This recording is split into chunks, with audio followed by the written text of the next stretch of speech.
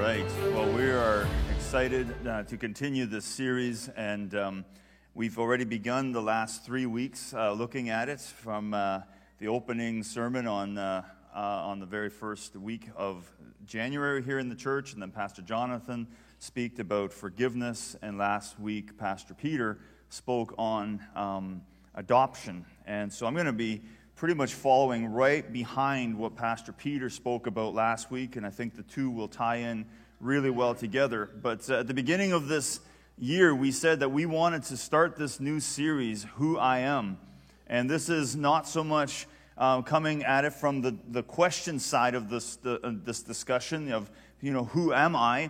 Rather, we decided to go the other way and say, let's proclaim who we are. And our goal is that by the end of this year, and like I said the first Sunday, my hope is that earlier on already, you will be able to have this confidence to proclaim who you are.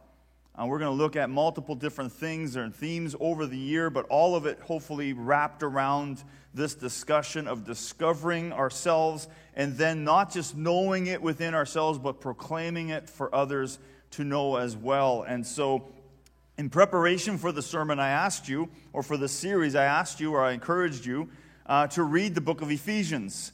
And hopefully, many of you have read that now letter over and over and over again, and just hearing the beautiful words from the Ephesians, because I don't know if there's another letter that as well describes and better helps us understand who we are in Christ.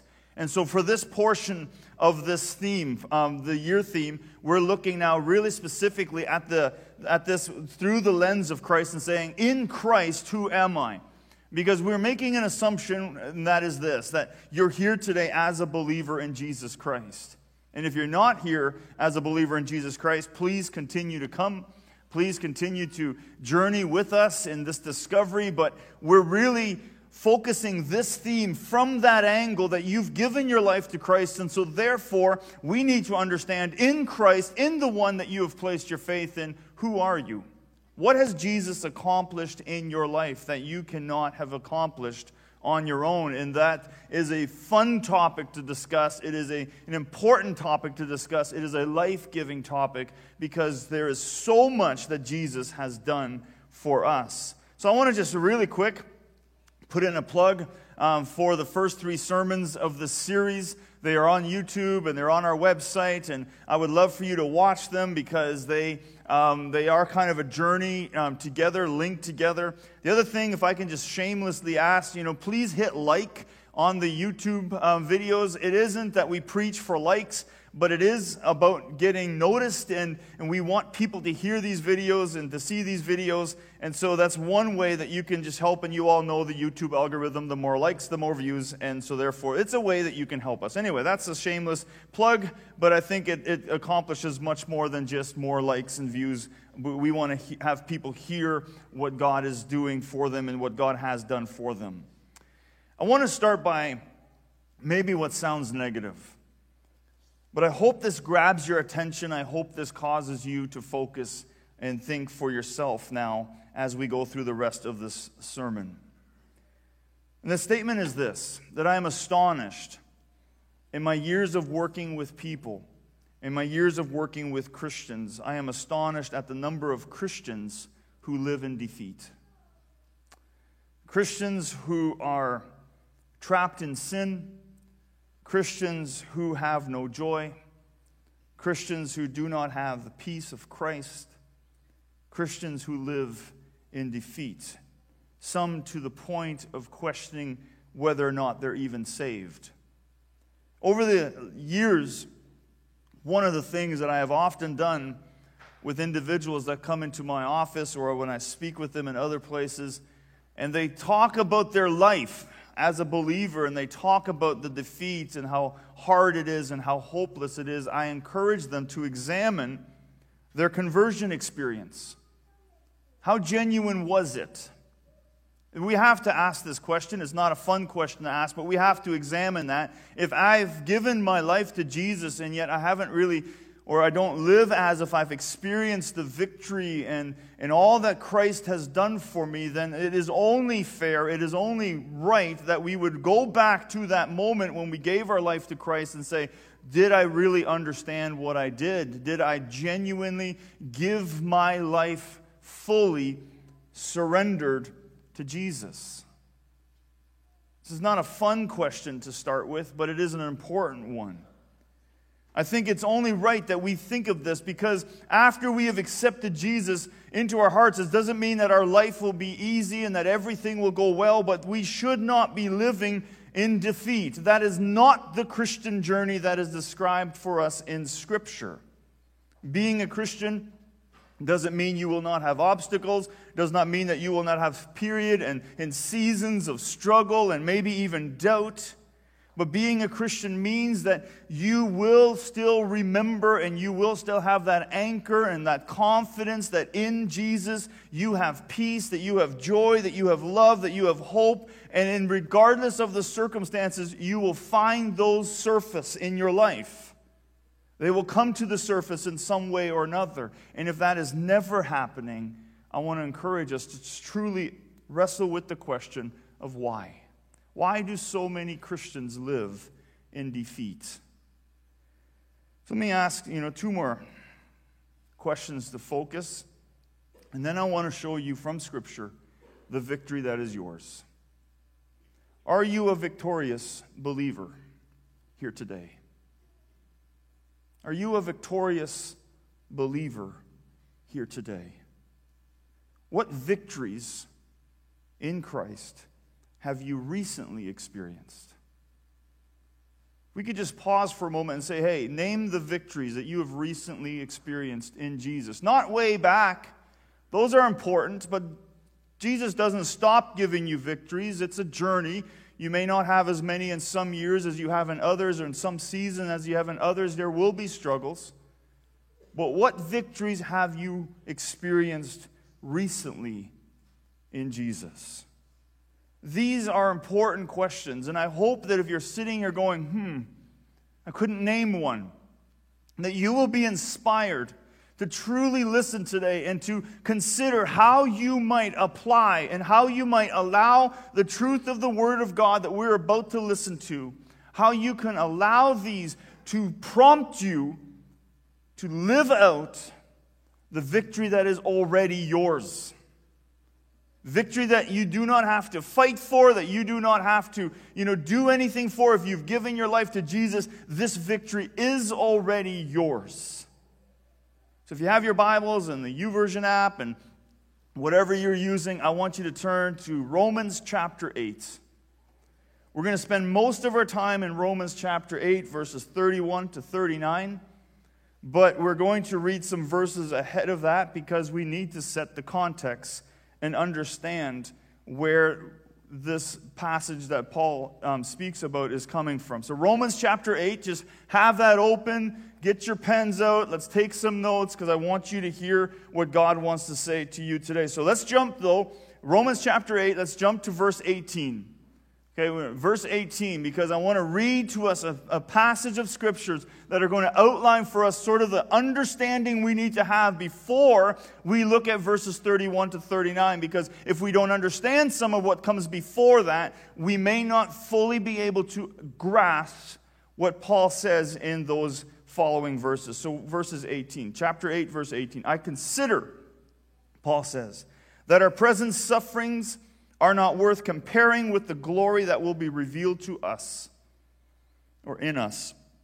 For the creation waits in eager expectation for the children of God to be revealed. For the creation was subject to frustration, not by its own choice, but by the will of the one who subjected it, in hope that the creation itself will be liberated from its bondage to decay and brought into the freedom and glory of the children of God. We know that the whole creation has been groaning as in the pains of childbirth right up to the present time. Not only so, but we ourselves, who have the first fruit of the Spirit, groan inwardly as we wait eagerly for our adoption to sonship, the redemption of our bodies. For in this hope we were saved. But hope that is seen is not hope at all. Who hopes for what they already have? But if we hope for what we do not yet have, we wait for it patiently. In the same way, the Spirit helps us in our weakness. We do not know what we ought to pray for, but the Spirit Himself intercedes for us through wordless groans.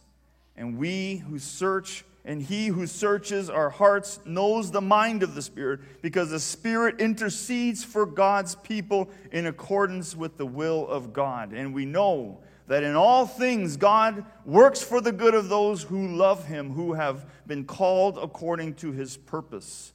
For those God foreknew, He also predestined to be conformed to the image of His Son, that He might be the firstborn among many brothers and sisters. And those He predestined, He also called. And those He called, He also justified. And those He justified, He also glorified. Let's pause there for a moment. That could be the sermon right there, and we would have heard enough. But what these verses do, what Paul does, is he accomplishes so well for us and describes so well for us the hope that is in place, that which we already have, the hope that Paul calls our eager expectation. This is what we are longing for. This waiting for hope to come to liberate us from decay and bring us to the fullness of God.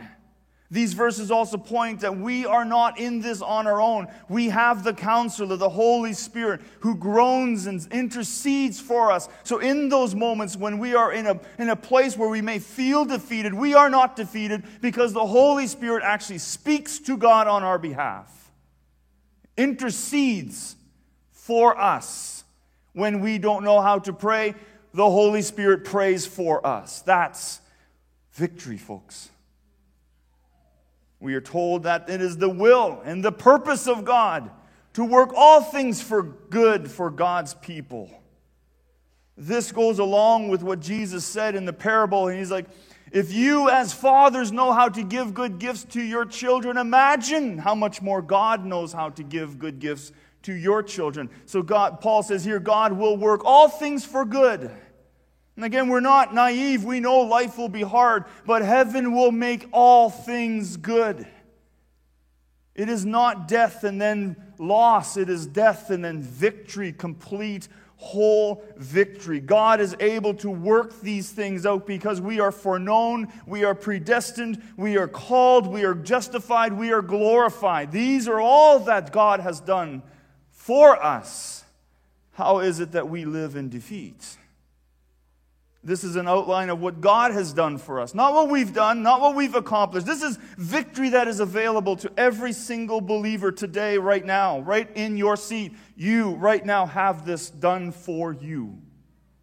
This is lasting victory. This is not the kind of victory that you have for a season or for a week or for a month.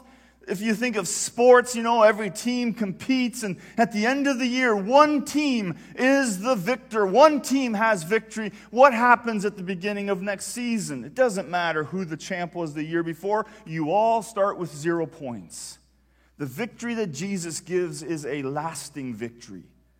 It doesn't go away tomorrow. It doesn't go away next week. It doesn't go away the day that you commit a sin or the day that you have some questions or doubt. Jesus' victory is lasting. Nothing can take it away. So what happens in our lives sometimes is that we think that this victory is dependent on us, and so we might lose, in a sense. We might do something we shouldn't have done, and now suddenly we just assume that we have lost and that even our relationship with Jesus is in despair or is lost. But the victory that Jesus gives is a lasting victory. Jesus is the only one who can give this lasting victory. Why? Because Jesus has permanent victory over death and sin. We're familiar with death. We understand death. We know it will all come for all of us one day, and we acknowledge it and we accept it, that death is coming. But Jesus looked death in the face and said, no, I will rise again. And He is the one who has died, who is now seated at the right hand of God. And His victory, therefore, is permanent, even over things like death and sin.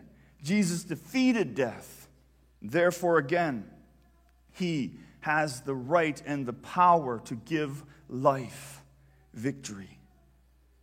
So as we look in a little bit at the next verses, I want to challenge us to acknowledge that we tend to worry about those things that are unknown, those things that we don't quite get, the things that we can't quite grasp, those things that are often confusing to us, and recognize that even those things that in Scripture, out of Scripture, that we don't understand, that Jesus' victory is even over those unknowns in our lives.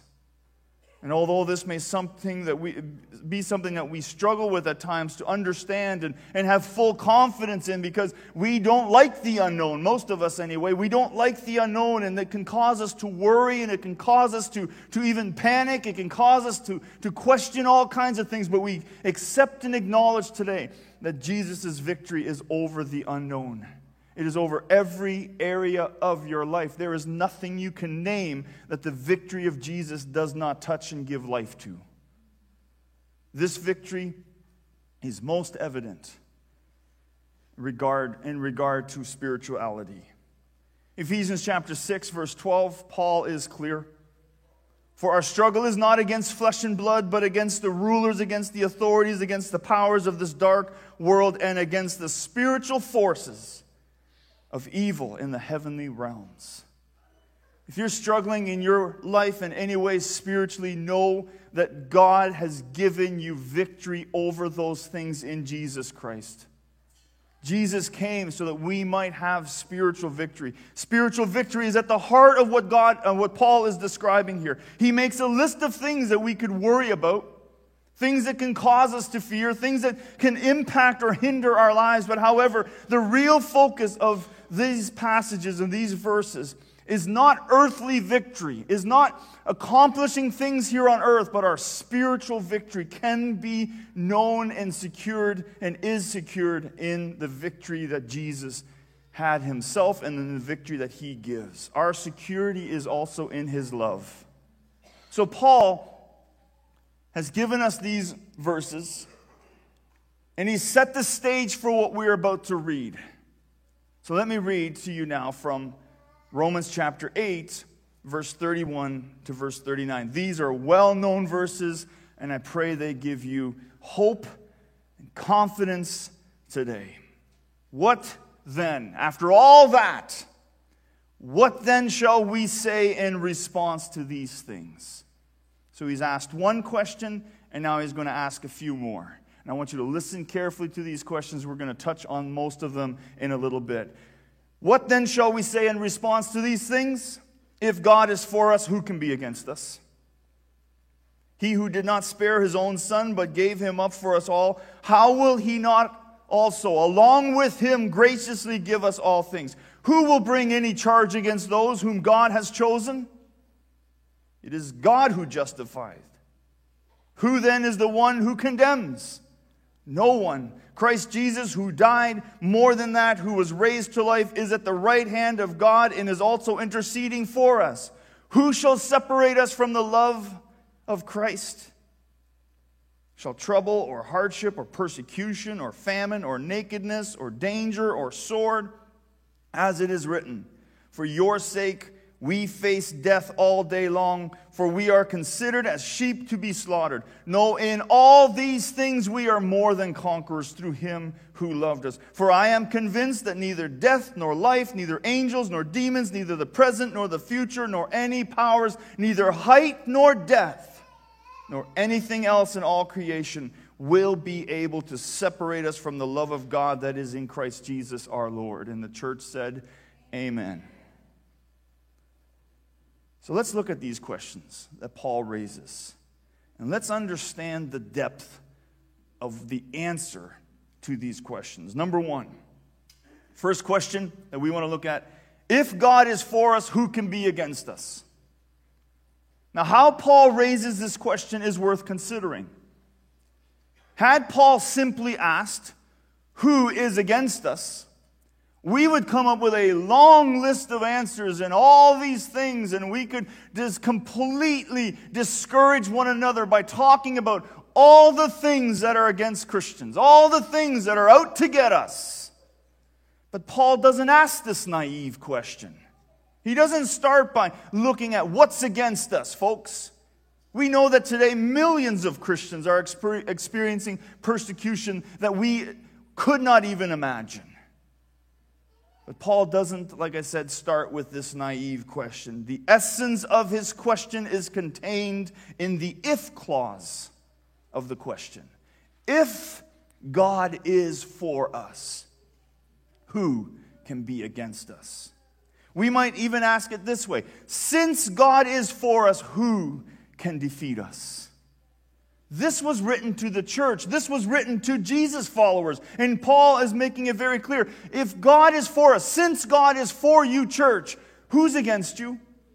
And you can name all kinds of things. Oh, but wait a minute. If God is for you, who's really against you?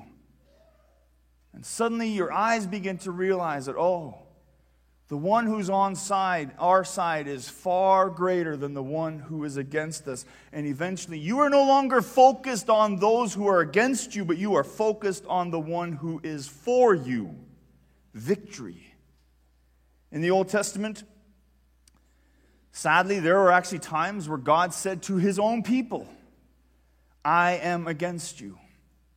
But this is not the case in Romans chapter 8, verse 31. For God has foreknown, predestined, called, justified, and glorified his church. Therefore, who can be against us? The answer is no one, nothing.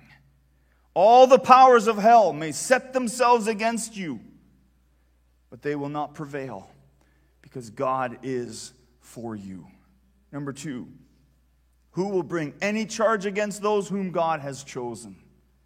The answer, he says, it is God who justifies. But who will bring any charge against those whom God has chosen? This is similar to the earlier question, but different. And what Paul is doing here, in a way, is invoking a courtroom view, a scene. You picture yourself, the prosecutor. Is the prosecutor going to condemn you in any way? Why? He can't, because God is the judge, and he will not condemn you. He has already justified you. So the question really is important for us to understand, because no one can condemn us because God has already justified us. Jesus, our advocate, has died for our sins, was raised from the dead, is seated at God's right hand, and is interceding on our behalf. So who will accuse us? Satan may attempt to, but I want you to hear this.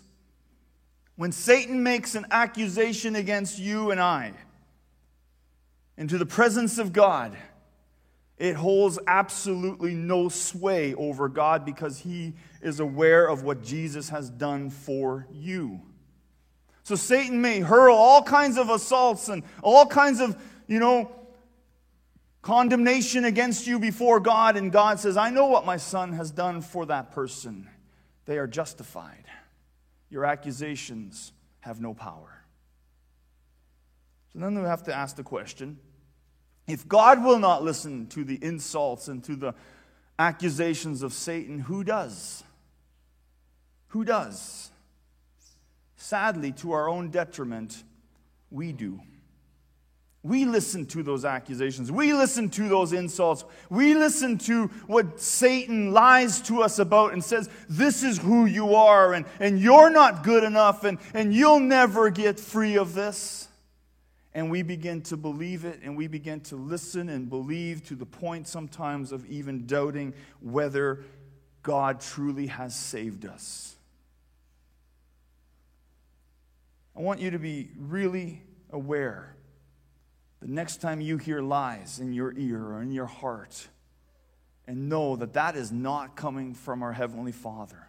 That is coming from our enemy. Third question. Who then is the one who condemns? It's Jesus who died. More than that, was raised to life, is at the right hand of God, and is also interceding for us. Why would Jesus do that and then condemn us? Paul says, who is the one who condemns? No one. To me, this is reminiscent of the story in John chapter 8, where the woman is caught in adultery, and the leaders bring her before Jesus, and they're like, the law of Moses condemns her to death. And they want to trap her, and they say, Jesus, what do you say should be done? Do you condemn this woman? We've already told you the law of Moses condemns her. What do you say, Jesus? And Jesus does his thing. He starts writing in the sand, and I won't read you the story, but you know the story. And ultimately what he ends up doing is he raises up and he says, has no one condemned you? Think of the power of that question. Has no one condemned you? And her answer is, no one, sir. Then neither do I condemn you. Jesus declared, now go and live your life of sin. So you need to realize today that you and I are like that woman. Jesus sees the things. He's not blind to the sin that we commit. He's not blind to those things, but he does not condemn us if we have given our lives to him. Romans chapter 8, verse 1. Therefore there is now no condemnation for those who are in Christ Jesus. Because through Christ Jesus, the law of the Spirit who gives life has set you free from the law of sin and death. If we have surrendered our lives to Jesus, we are free from condemnation. Our sins are not hidden from Christ. He is aware of our sin because he bore those sins on the cross. He is aware of every single sin you have ever committed. He is aware of the struggles because he himself carried the weight of your sin on the cross. However, because of what Jesus did, we are no longer condemned because those sins have been paid for by the blood of Jesus. We have victory in Jesus. So therefore, Christ followers, Jesus followers, stop listening to the condemnation of the devil. It's his job to lie to you. It's his job to deceive you. It is his job to discourage you. That's the job of the enemy. Do not give him a foothold. Do not listen to the lies, because he will do anything and everything he can to make you question the victory that you have in Christ. And final question, who shall separate us from the love of Christ? I don't know if I can count how many times I've had Christians assume because of what they've done that God no longer loves them. This is again a lie that Satan tells us. So I want you to visualize this in a sense. What Paul is doing is walking us up this grand stairwell. And at the very top of the stairwell is this question: who shall separate us from the love of Christ? Even if all those other things that we have just looked at, if they were all true, there's no one that condemns, there's no one that can, do these things against us and make accusations. But if at the very top of it, even if all those things are true, we can be separated from God's love, then all those other things would be undermined. So this is an important question. Who can separate us from the love of Christ? It appears that Paul then begins to raise questions of could this or this, because he knows that's what we're going to do. If you've had little kids, you know that your kids at some point will ask you this question: if I would do this, would that make you not love me, Daddy?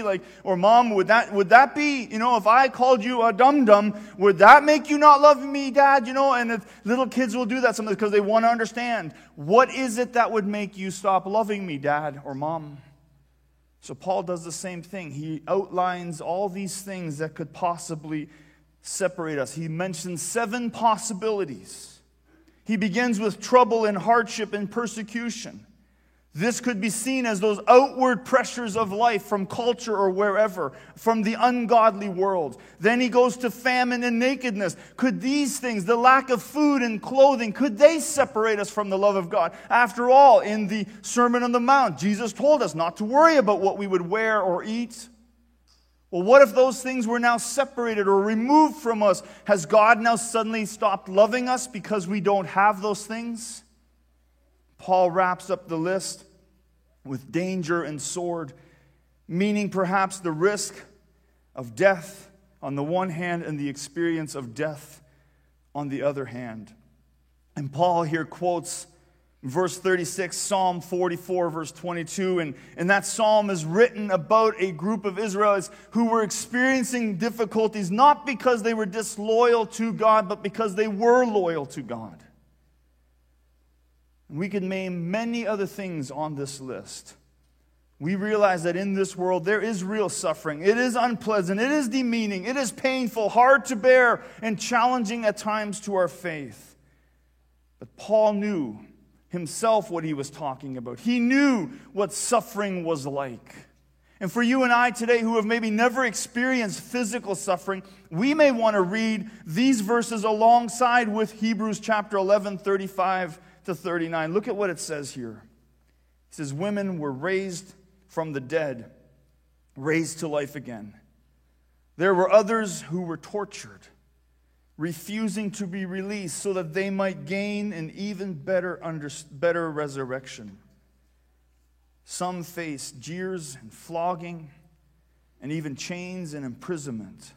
They were put to death by stoning. They were sawed in two. They were killed by the sword. They went about in sheep's clothes and goat skin, destitute, persecuted, mistreated.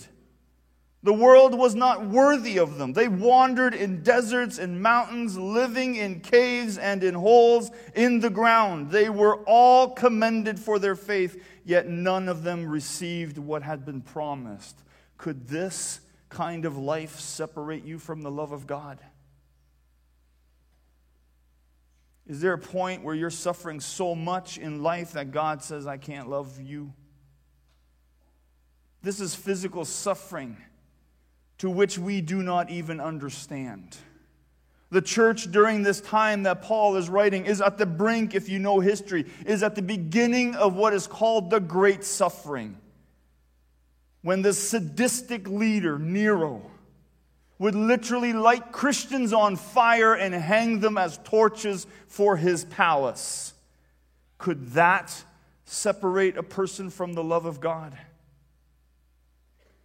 Being a Christian at that time meant almost certain death, definitely hardship. So when we suffer, is it a sign that we've done something wrong and now God is no longer able to love us? What could separate us from the love of God? That's the question Paul is still working with here. Paul knows what suffering is. He knows its pain. He knows its misery. And he knows how hard it can be. But do these things separate us from the love of God? The answer is no. No. On the contrary, instead of separating us from God, we are told in all these things, these 7 possibilities that could separate us from the love of God. The list could be much longer. It could be hundreds. But Paul says, in all these things, he says, we are more than conquerors through him who loved us, Jesus Christ. The mention of Jesus' love here is significant. Why? Because Jesus gave us victory by suffering. And therefore, when we suffer, church, we are never separated from God's love. Nothing can separate you and I from his love. And then Paul, verse 38, the big climax, and we'll wrap up with this. For I am convinced, I read it already, so you know it. I'd love for you to yell these with me, but it would just be chaos. I am convinced that neither death nor life, angels or demons, neither the present nor the future, nor any powers, neither height nor depth, nor anything else in all creation will be able to separate us from the love that love of God that is in Christ Jesus our Lord. Folks, we are victorious in Jesus. Insecurity is written across the human experience. You will struggle at times to believe this. That's insecurity. We all have it. Christian people are not promised immunity from temptation, tribulation, tragedy, but we are promised victory. God pledges. God's pledge is not that suffering will not afflict us, but rather that it will never separate us from him. Why? Because in Christ we are victorious. I could preach on this all day. Church, believe this. Hold to this. Do not let lies ever cause you to question any of it. In Jesus, you have victory. Let's pray. Jesus, we thank you. Oh, we thank you, Jesus, that we can read these verses and they're not like a feel-good story and we're like, oh, that feels good, but reality is maybe different. We know that this is truth. So we embrace your truth today, Jesus. I pray against the powers of Satan that would want any person in this room or online to question this. I pray that every single person here would be released of the lies, of the deception, and of the influence of the enemy who would cause us or want to cause us to question the truth of our victory in Jesus. Jesus, give us victory even over this, that we may live out fully today, tomorrow, this week, next week, this year, next year, and on, the victory that is secured in you, Jesus. Thank you for what you have done. In Jesus' name, amen. Amen. God bless you. Have a great rest of the day.